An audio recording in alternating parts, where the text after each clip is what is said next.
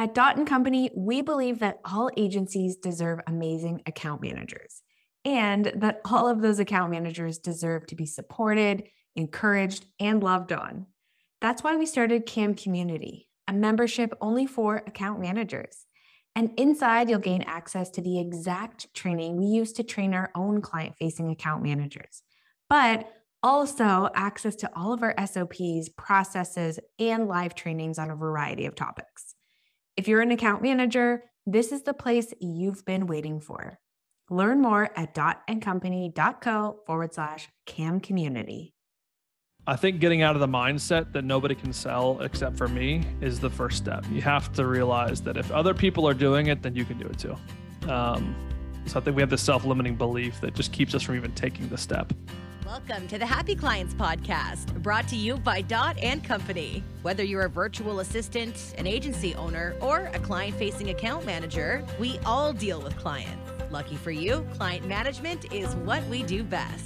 Now, let's dig in, chat cam life, and have some fun along the way. Cheers to happy clients. Well, Joey, we're so excited to have you on the podcast today. We've heard such great things in the agency world about you and your mastermind. So we were so excited to have you featured here on the Happy Clients Podcast. But why don't you kind of take it away? Fill us in. Awesome. How in the world did you get involved in the agency world? I'm stuck here, I think. I've been here for quite a while. My career prior to starting my last company. So I sold my last company and then started this one, which we'll talk about in a minute. But prior to that, I was the VP of sales of a HubSpot agency back when HubSpot was just starting, really. They're just getting their partner program rolling. And so I was a VP of sales there. When I left there, I ended up starting my last company, which was a company called Tribe, which we were essentially, you see them all over the place now, like these outsourced sales agencies, lead gen agencies. They're all over your LinkedIn inbox and email. I did it before it was cool. So either kudos to me, I was early, or I was too early. I don't know. But it was a company called Tribe. Tribe was the business, ended up selling that late 2019. And then that was for agencies as well. And then started what is now called Apex Revenue, because we did a rebrand, but was sales driven agency, formerly known as, where we actually come in and we build out sales operations and sales teams for agencies predominantly, but I would say pretty much any established B2B service company at this point. And so our niche is building sales departments, building sales teams, helping people really refine sales process, and do it for really expensive things like agency services. Amazing. That is definitely who we're kind of, involved with on a day-to-day, these agency owners, and definitely people who are really interested in taking that next step. And, how do we sort of, it's all about the leads, get more sales. Yep. So sort of, I think your demographic is, to say the least, successful, but how do you kind of take that stepping stone from maybe small agency to like big league player? Yeah. Well, and I think this goes for, I think sales is extremely challenging if you're looking categorically across marketing, sales, ops, account management, finance. They're all hard in their own way, and they're hard to offload to other people. I think sales is uniquely challenging because I think that a lot of agencies get in this mindset, and it's not an inaccurate mindset necessarily. It's just a hurdle you have to jump over, which is, I started this thing. I know my service like the back of my hand. I know my market like nobody else. Nobody can sell as good as me. It's going to be hard to offload this to a salesperson. You hear that all day, every day. I'm sure you guys hear that as well from your clients, which is not completely untrue, right? I do think that you do know your market the best. You do know your product the best. And if you have 10 deals lined up to close and a salesperson has 10 deals, you're probably going to close more. And there's reasons for that. It's because you're the owner, you're the founder, you have inherent trust built into that relationship, whereas a salesperson has to build that. So I'd take a step back and say most agencies, if they are, I typically work with agencies who are 7 or 8 figures is our target market, but let's just say it's under 7 figures in the 6-figure market. Let's say we've figured out our product or our service market fit. I think getting out of the mindset that nobody can sell except for me is the first step. You have to realize that if other people are doing it, then you can do it too. So I think we have this self-limiting belief that just keeps us from even taking the step. The second thing is once you've decided that I can, in fact, do this, then we have to also make the decision of setting a salesperson, if I was to eventually get a salesperson in-house, setting them up for success, which is really 3 elements. It's the process you install them in. It's the management, leadership, and coaching framework that you put them in. And it is the enablement, the technology, the resources, the scripts and templates, and the things that can make them successful. If you can do those 3 elements, then it makes their job a lot easier to start. But I think that's obviously easier to say than it is to do. And if you're not ready to hire a salesperson, I think the fundamental aspects of doing sales well is knowing who you serve. I'm a big proponent of having your, we call them a TAP, a target account profile. Other people call them ICP or whatever it might be. Knowing truly your target accounts. Who do you really want to work with? What can you do best in the world to service them? Even if there's a bunch of other people that are better at Facebook ads, like, can you be the best Facebook ads person or company for e-commerce companies, XYZ, whatever the demographic criteria is?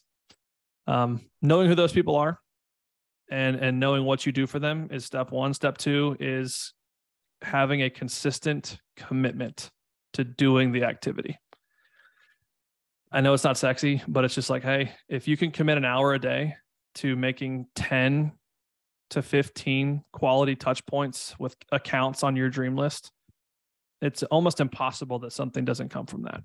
And if that's where you have to start, that's where you have to start. Obviously, there's a lot more complexity that you can add to sales. But if I'm boiling it down to fundamentals, it's know who you serve, know what you do for them and what's unique, and then commit to an hour a day of touching 10 to 15 of them. Power I love hour. that. Yeah. Yeah, that's a good one. Power hour. I also recently went through this whole process, like you were just talking about, like offloading sales from founder to sales team. Yes. And it was harder to start that process than it was to actually do it.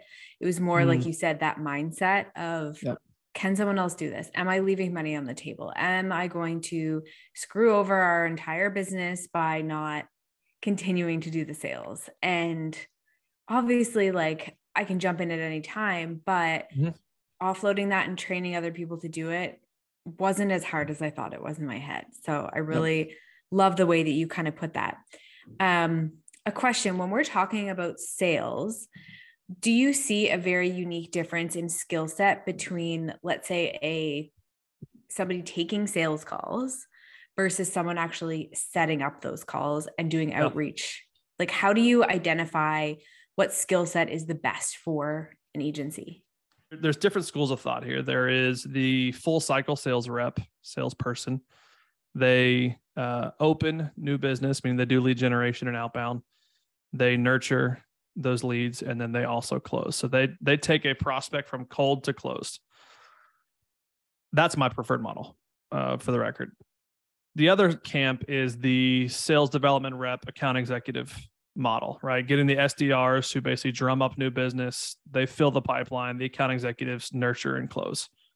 I have been a proponent of that at different parts of my career. I have since kind of gone away from that model. I think it works in certain spaces. I don't know that it works best for agencies. And that's not a blanket statement. I've seen plenty of cases. I've built plenty of operations where SDRs and AEs can exist, but there's a lot of issues with that. So going to the full cycle rep, what I look for typically, and again, I'm looking, the world that I operate in is typical deals at least 50K, if not 6 figures. And so there's a certain level of acumen that I look for in a sales rep. We have this sales rep assessment that we do internally. We call the 2A assessment. And so 2A stands for attitude and aptitude. 2 A's. Genius, right? Yeah. So attitude is core value fit and desire, like hunger. I can't teach that. I can't teach you to be a core value fit. I can't teach you to want it and wake up every morning desiring to do it. Aptitude is skill set. Do they possess the skills that are necessary to be successful? So one, do they have the ability to break into accounts? Can they gain attention through outbound sales? After that, can they create affinity and likability in the sales process? because affinity and likability, though they will never sell because someone likes them. No one's going to cut you $100,000 check because they like you. Sorry. But what likability and affinity do towards your brand is it builds trust and it enables you to get to the next step of a sales transaction, which is credibility. The more someone likes you, the more at bats they're going to give you to prove that you're credible, and they will buy based off of credibility. So having a sales rep that can open a deal and gain attention, which you have to have, build affinity, trust, and likability with your company, with you specifically, and then have the ability to prove credibility, because we all know that someone's going to cut a check if you're credible and they trust you.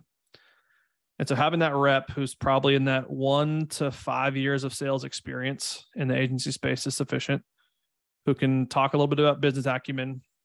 They can ask good questions. All this can be taught, by the way.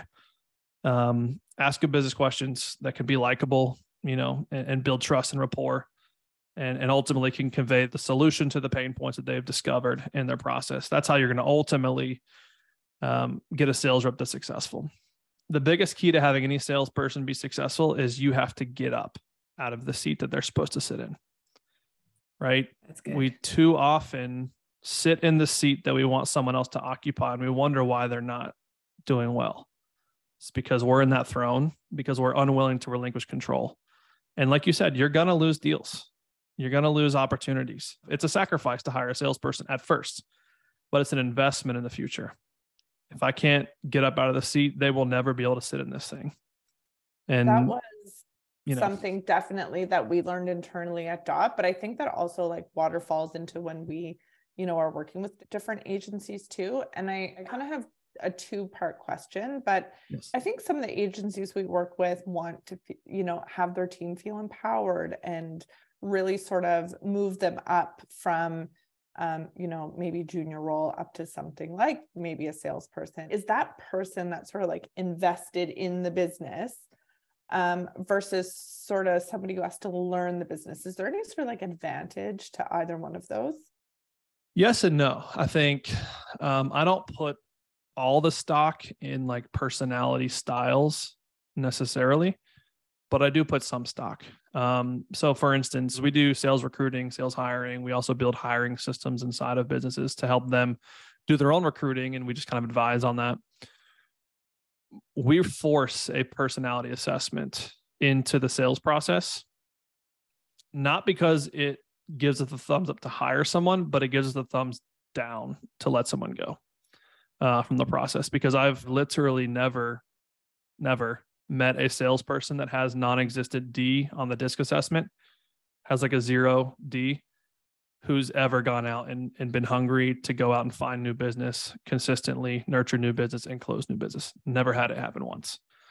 That doesn't mean that they can't take inbound leads and nurture and that kind of thing, but they're never going to go out and hunt for. And so to your question, someone internally, I would say, do they have the makeup to stay, not just be hungry for a season, like it sounds like what they want, but can they stay hungry? Can they really face adversity? Because sales, it's a losing game. It's kind of like baseball. If you guys are into baseball at all, or anyone who's listening, you're going to the Hall of Fame if you get a hit 3 out of 10 times. Like in sales, you're going to get a hit 1.5 to 3 out of 10 times, which means you lose more than you win. And so can you face rejection and face loss at a substantially higher multiple than you are facing, winning? That's what I really look for. And so, yes, if someone has the ability and they understand the brand, they understand the product, they understand the market, they can be very successful transitioning to sales. Yeah. But I think there's a lot of factors that come with that. That's really valuable, just information. I like the baseball analogy, not that I'm, a big baller over here, but I totally understand the winning to losing. And I think where a lot of the agencies that we work with, why I asked this question, I do have an angle, I promise, is that sometimes in our role as like client facing and being that person to maybe even upsell or even look for opportunities, do they go hand in hand in terms of sales and account management? And even if that person, that salesperson is different, how does that information kind of go to the account manager so they're kind of like equipped to be ready for that upsell, ready for the next step? Yeah, that's a great question. And I think that I like to fractionalize those two roles. So I do believe separating sales and account management for a number of reasons. One being sales rep profitability in the agency space is really challenging to accomplish because agencies typically operate with a 15% net margin on average. Smaller agencies may be higher, like 30. But as you start to grow, your margins are the first things to go. Mostly because, and this is probably a problem that you guys solve at Dot, is when you grow, you no longer hire revenue generating roles, and you really start hiring operational roles that don't drive revenue. And if anything, they increase overhead without necessarily increasing top line for you. And so, whereas a salesperson increases overhead, but they should increase revenue. So I like to fractionalize those two roles because I really want salespeople to focus on driving revenue because that's where our profitability comes from. Whereas if they're split between driving revenue and servicing accounts, it gets really tough to get the numbers we need. That said, there's a huge correlation between sales and account management. Account management, if there is something to upsell or cross-sell, they need to be looking for those opportunities, and they need to be posturing for how is it that we can get those opportunities. I'm a big fan of introducing some level of foot in the door offer, if you're familiar with that terminology, or a stepstone offer or a tripwire or whatever it might be. In the sales process, a lot of people don't think about that in the account management process, though. We should have something that if we identify a problem or an opportunity, we should be able to introduce a foot in the door while they're already a client to then get them to be a bigger client for us. So what is an audit we can perform mid-engagement? What is a roadmap we can do mid-engagement? What is a strategy intensive or blueprint or whatever you want to call it that we can do once we have noticed the opportunity? So that's huge. And I think training the account management side of things to really understand those opportunities. When do we look for them? When do we create those opportunities and have those conversations? That's a massive needle mover for the business. So that's one thing. I think setting up compensation for account managers with that as an incentive is a way to help train the eye for those opportunities. In terms of creating continuity between the two, I think having a really well-defined and well-documented sales process, like I'm a big fan of, if it doesn't get documented, it didn't happen in the sales process. So the sales rep is documenting how they get into that opportunity. Every meeting that they take has extensive notes. And if you use HubSpot or whatever the tool is, you can just use snippets, hashtag first time appointment note, and it gives you all the things you need to fill in for that meeting. And then that should be given to account management. I think a lot of companies operate so fractionalized. I'm a proponent of fractionalizing it. So fractionalized, they don't even look at the past history with that client before they got there. They look at the proposal or the foot in the door offer, blueprint, whatever, but they didn't look at like, how'd they even get here? Why'd they say yes in the first place? What happened in the first conversation? Like, we record every call, it gets transcribed, analytics happen for every single call. Like, go back and watch those things. And I promise you're going to find opportunities to better serve them in account management just by looking at how the process was documented. I actually love that because, working with account managers all day long, we see them like, oh, what's the scope of work? What did we promise them in the sales call?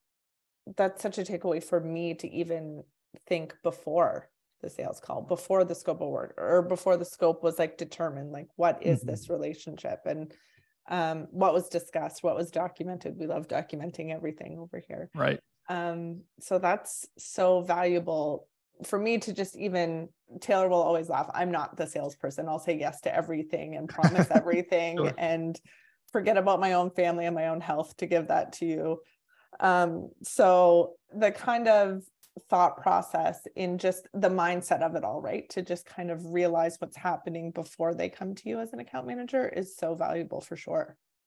Yeah. And I think it's often or overlooked as an opportunity. I like to liken it to like a car. If I'm going into a dealership and I have this conversation and I test drive some different cars and I end up saying, hey, I want to build this particular model. I'm big in a truck. So it's like, I want this TRX model with these add-ons and whatever.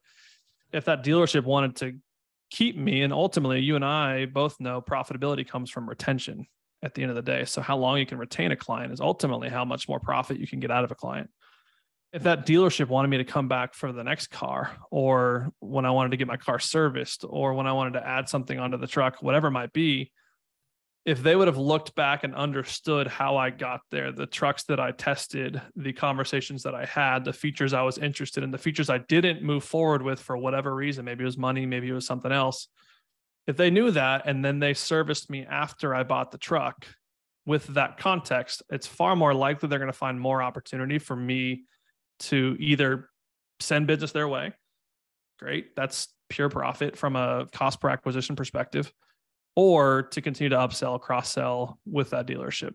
And so a lot of opportunity there. I think a lot of agencies can find some gold doing it that way. Yeah, totally. So for agencies who are in growth mode, because those are the ones that we generally are speaking to, they're growing, they're scaling, and the agency owner's probably still doing sales. Yep. But they know that to take it to the next level, that needs to be off their plate. What process do you generally take an agency through to get them set up with the sales team, like hiring? Sure. Like, how does that work? Yeah. So when we work with a client, we do two things for them. We build sales operations for them. So that's their sales technology, their sales playbooks, their sales plays, the different elements for sales people in general to be successful, enablement. And then we also do outsourced sales management. So if you have salespeople, we will manage those salespeople in a fractional, similar to you guys, right? A fractional model to manage salespeople the right way. And we have systems for both. But let's just say hypothetically, someone comes in and works with us, and the founder is in sales currently, and they don't have a well-defined sales process that works well for salespeople. So if you think that, hey, watch some of my sales call recordings and go use HubSpot or Pipedrive or Salesforce, here's our proposals. If you're just like, hey, I give you money, watch these things go, it's not going to work. Because the way a salesperson has to sell is much different than the way a founder has to sell. Because we all have trust built in. We are on equal playing fields with our prospects because we're both CEOs, we're both founders, we're both whatever. A salesperson, there's one motive there. They are there to sell you. And so the way that they build a sales process has to be built around getting attention, gaining likability, creating credibility, and then you can sell. And so I'm thinking through that lens. Let's just say I don't have trust. How would I build this sales process to create trust? What are things that I would do? What are the steps in our sales process currently to get someone through? Is it the right process? Do we need to have a first-time appointment, follow-up meeting, foot in the door offer, proposal? Like, what's our process? And then what are things, we call this seeding, what are things that we can give our sales rep to help them seed the sales process with value? We have this thing that we call productized trust. How do you everyone knows like the whole productized offers, productized services, right? Or how do we do something that's a lower lift for a higher profitability? Same thing goes for productized trust. What's a low lift that creates more trust? And so having these grab bag of productized trust ideas to give to a sales rep. Hey, after a first-time appointment, a first-time meeting that goes well, make sure you go ahead and lock in the next meeting. Let's say it's 3 or 4 days from now. What are you going to do to seed those 4 days in between?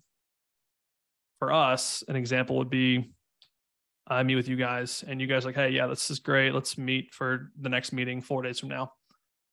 Well, I know that your target market's agencies. I'm going to look on your website, see if you have any case studies. I'm going to look at who they were, what their typical makeup is from a size, et cetera. And I'm just going to go build you a 10 company list of lookalikes and say, hey, thought of you guys. This is who I heard you guys want to go after. Is this still right? I went ahead and built you a list with all their contact information. Use it, don't, but just want to make sure we're on the same page. That right there was a low lift for me. I can productize that, but it's a massive lift for you of like, oh, wow. One, there's 10 ideal companies we can go after now for no charge. All the research has been done on them. It cost me nothing. And yeah, we're on the same page with this guy. He gets our business. And so what are those little micro projects you can give a salesperson that can help them build trust in a sales process that you wouldn't necessarily have to do as a founder because you have the trust? That's where I'd start.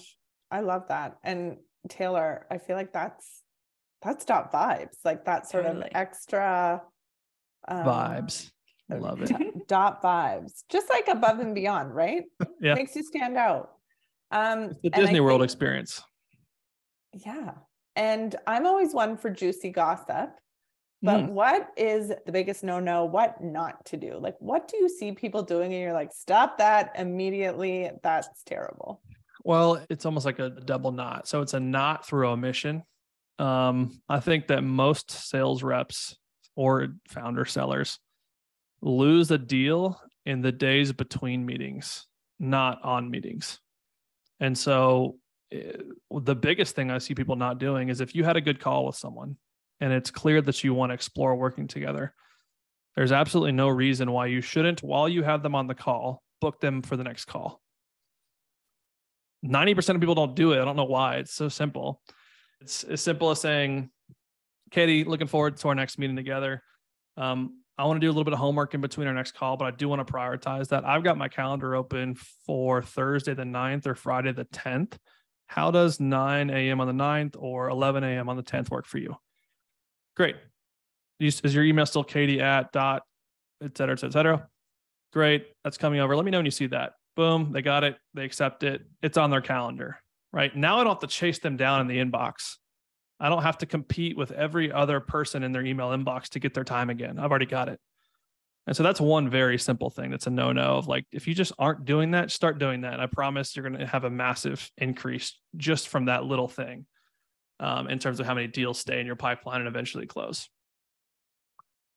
So that's one. Such an easy hot tip. Like just do that one thing. One thing, very easy. The no-nos outside of that, I think, I don't love pricing. I don't love giving people options. If I'm the expert in the room at my craft, and here's the thing, if you are in a sales conversation with me, you have a problem, I don't, right? That's it. And so if that's the case, why would I trust you to make the best decision on this category? I do this all day long. I see agencies, I see B2B companies all day long. I don't give you options because I'm the expert here. And I'm telling you, based on what you told me and where you want to go, this is what we need to do. This is what it costs. Here's what I need to do. You can push back on that and we can change scope, change the goal, change the timeline, whatever it might be. But out the gate, based on the information you gave me, I'm the expert. Here's what you need. And so because of that, I think that far too many people give options. Options create confusion. It's not just one decision on work with me or don't. It's work with them, yes or no, which option? I don't know. I'm not sure. And then you start losing momentum, and momentum is the hardest thing to get. It's the hardest thing to keep. Easiest thing to lose.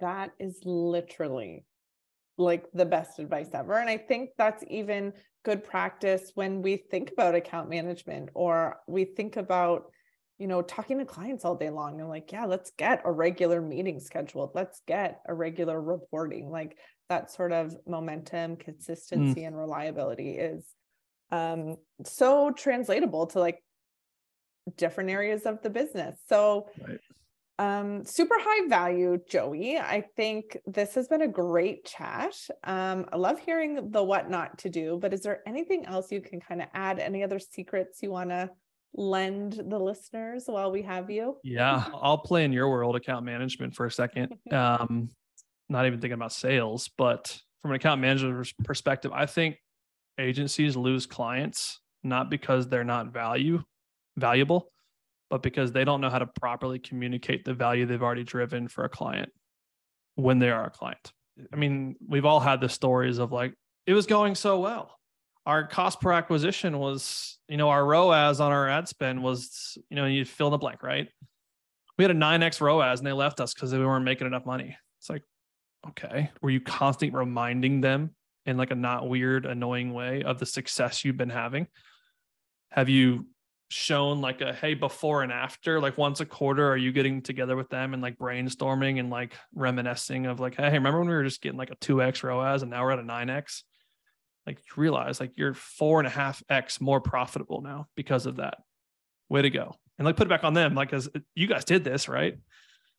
We just kind of helped. And so I think that's a big one because as much as I love acquisition, acquiring new business, I very much love retention.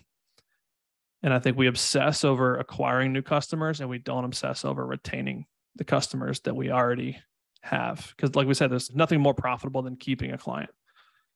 because it costs nothing. It costs something to acquire a customer, right? It's either someone's time, commissions, ad spend, whatever it is to get the client. If you can get them to renew again, you just got another client for the next period or year or whatever it might be for $0 in spend. And so whatever it took you to acquire that client the first year, let's say it's $1,000 just for round number. If you keep them for another contract, it actually costs you $500 per year to acquire them. You keep them for a third year, it's $333 to acquire that customer. And if they refer you to new business, that's $0 in acquisition or cost per acquisition. So that's just straight profit to the bottom line. And if they upsell and cross sell, that costs me nothing as well. And so I think focusing on retention is where a lot of agencies struggle to drive profitability for the business. That would be my one thing. That's a good one. I was like, I need to clip this and share this with everyone on our team. So well, it's good for you guys because that's what you do. You help create that experience. Totally. Joey, this was so helpful. I learned a lot. I have like a full page of notes, even just for our own team. So thank you so, so much. If people are looking to build out their team, sales team, get help with their agency, tell us where everyone can find you and pick your brain. Yeah, I got two places. One is apexrevenue.com. So if you're interested in building a sales operation or you have salespeople and you want to outsource sales management with our sales management framework, go to apexrevenue.com. And then the other one we haven't talked about, but I have a mastermind for 7- and 8-figure agency CEOs called the Best Damn Agency Mastermind, aptly named. Because it's the best. Yeah, it's the best damn agency. So the website there is bestdamnmastermind.com. You can go there, check out the video. It's a awesome group. Really, really tight knit. Have some cool people come in there and speak. We just had a $90 million a year in revenue agency come in and talk, share his reminiscings of how he got to 90 million, how he'd do it again if he was to start over. So we have some cool stuff in there. And we're going to Lake Tahoe in April. Went to Scottsdale once. So we like to have fun. Oh my gosh. I love that.